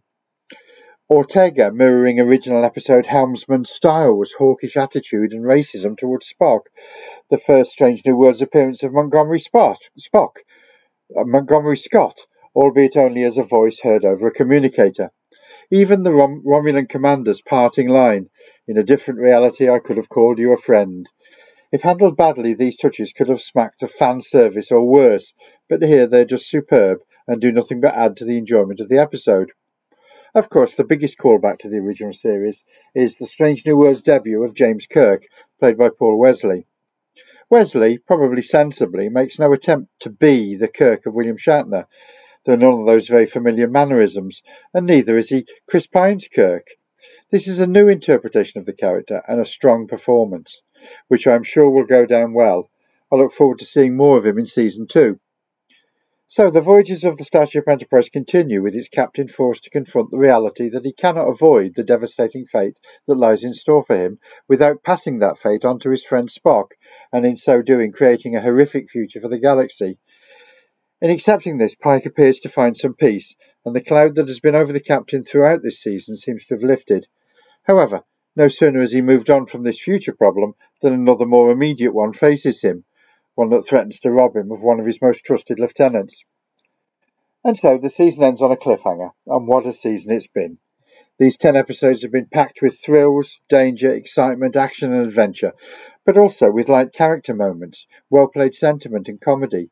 It's a series that has ranged from perhaps the silliest Star Trek episode for many years to the most overtly horrific that the franchise has ever produced. Not one of those episodes has been less than good, and perhaps there's only one that I would rate as anything other than excellent.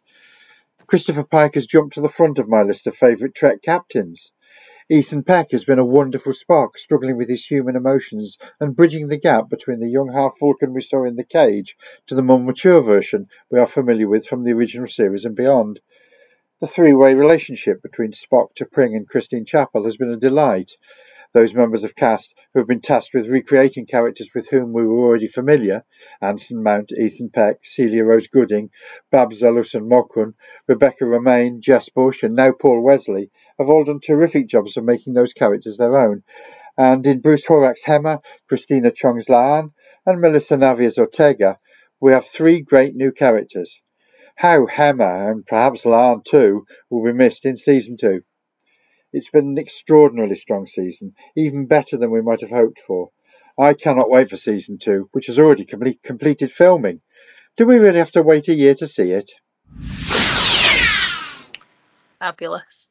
So it only behoves us to do our lights out of 5, and then we can discuss the important matter of our red shirt. How many lights you see? There are 4 lights!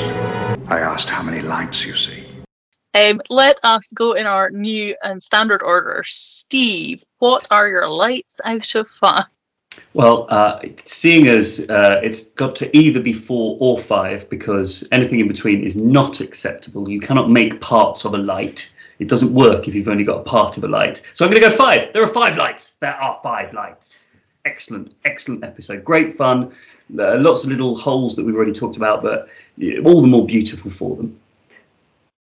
Okay, fabulous. Andrea?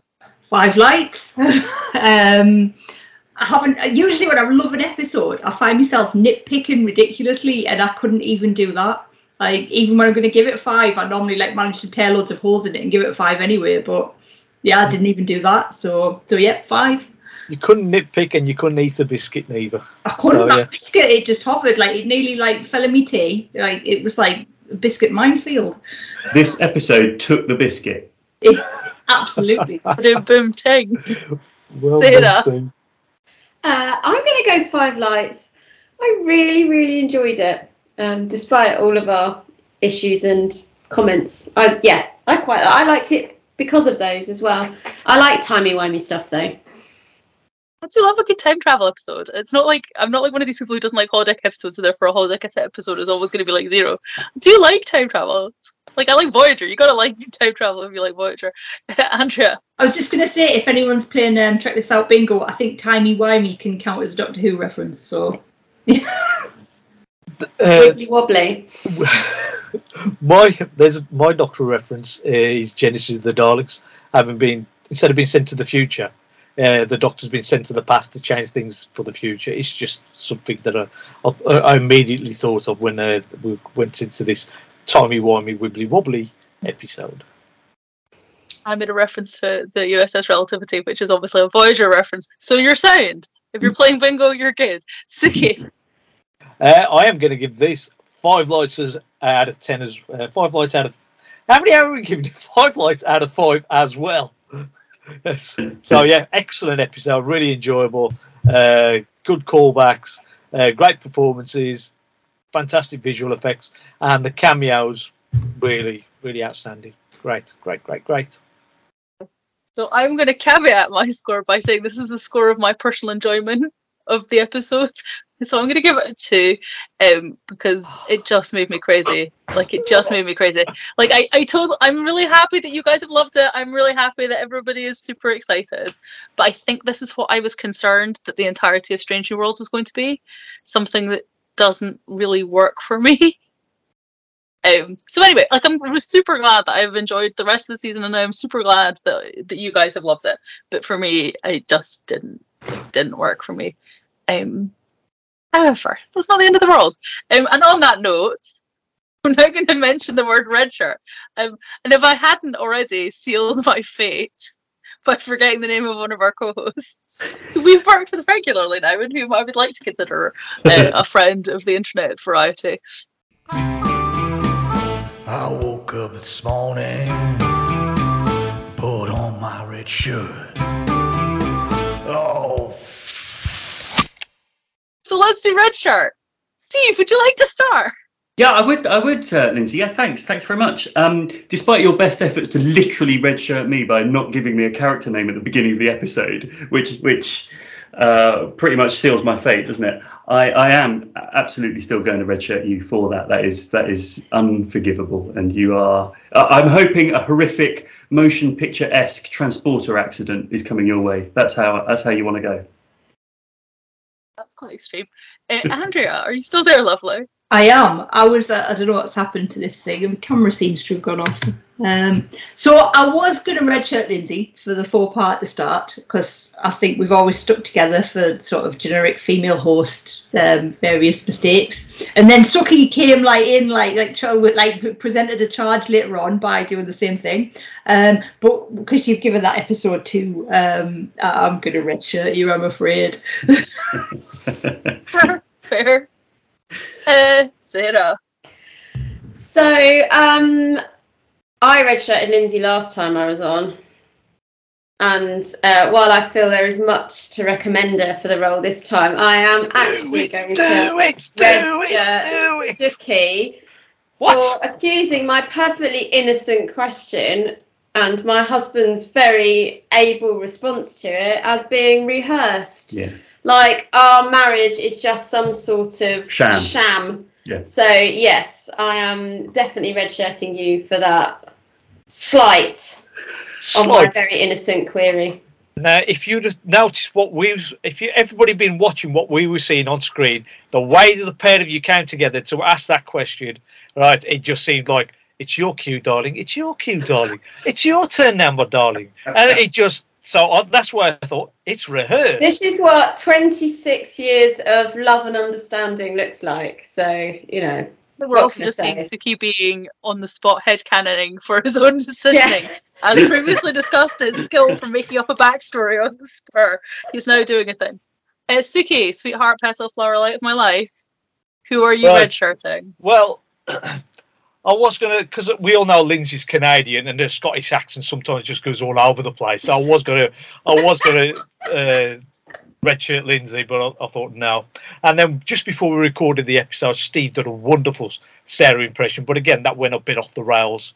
You weren't in the room, Sarah, so you know. It was good. So it was great. I was going to nominate Steve for doing that horrendous impression. You know, just uncalled for. But I'm actually going to nominate Andrea. Do you know why? Because she's been sitting there for the whole episode in a Star Wars t-shirt instead of a Star Trek t-shirt. She's been sitting there, right, flaunting her t-shirt in our faces, and I'm thinking, no, it's just not on. Absolutely not on, so it's going to be Andrea. Okay, so just to recap, I have 2 scores. Suki has 1, Andrea has 1, and I have the deciding vote. So all I can decide is that Suki is coming out with me because he did in fact make the actual generic female host error, which, to be fair, you haven't in a while. This is the first time in a while. No, I thought I'll do it for the finale. I have got a note here, make sure generic female host error. Good. So that was double red shirt because it was intentional. Reversed. In the motion picture, it is 2 characters who get transporter ripped apart, isn't it? So it kind of works. That works. Yeah. Okay. Well, apparently Suki and I are about to go and be destroyed by a transporter accident. Thank you all so much for listening. We really do appreciate the fact that you are interested in our random ramblings, sometimes more coherent than others. And we really appreciate the effort and time you take to write in and let us know your thoughts as well. It's always lovely to hear from you. So much like Star Trek itself, we're going to take a little break now. Isn't that exciting? I think, is it 48 weeks of Trek there have now been solidly? Now, we haven't covered every single one of those, but we've covered quite a lot. So I think it's time to have a little pause. But we will no doubt be back covering your favourites, our favourites, some random episodes. Who knows? You'll have to listen out. Find out in the future. So do follow us on Twitter if you don't. You can find us at Trek This Out Pod. She says, trying to remember, at Trek This Out Pod. And you can also find us on Facebook if that is where you prefer to hang out. Thank you again to my lovely co-host for this episode, Andrea. Thank you. Suki. Thank you. The more mature half of the Davis Flyer log contingent. Oh dear. No, they're both the more mature half. They're both the more mature half. Yeah, that makes more sense. Their daughters are the other half, who are, by definition, less old than them. Oh, good grief. Wow, thank you. Thank you so much. It's been great having you. I've had a blast. I hope you guys have too. Bye. Bye. Bye. Lighters.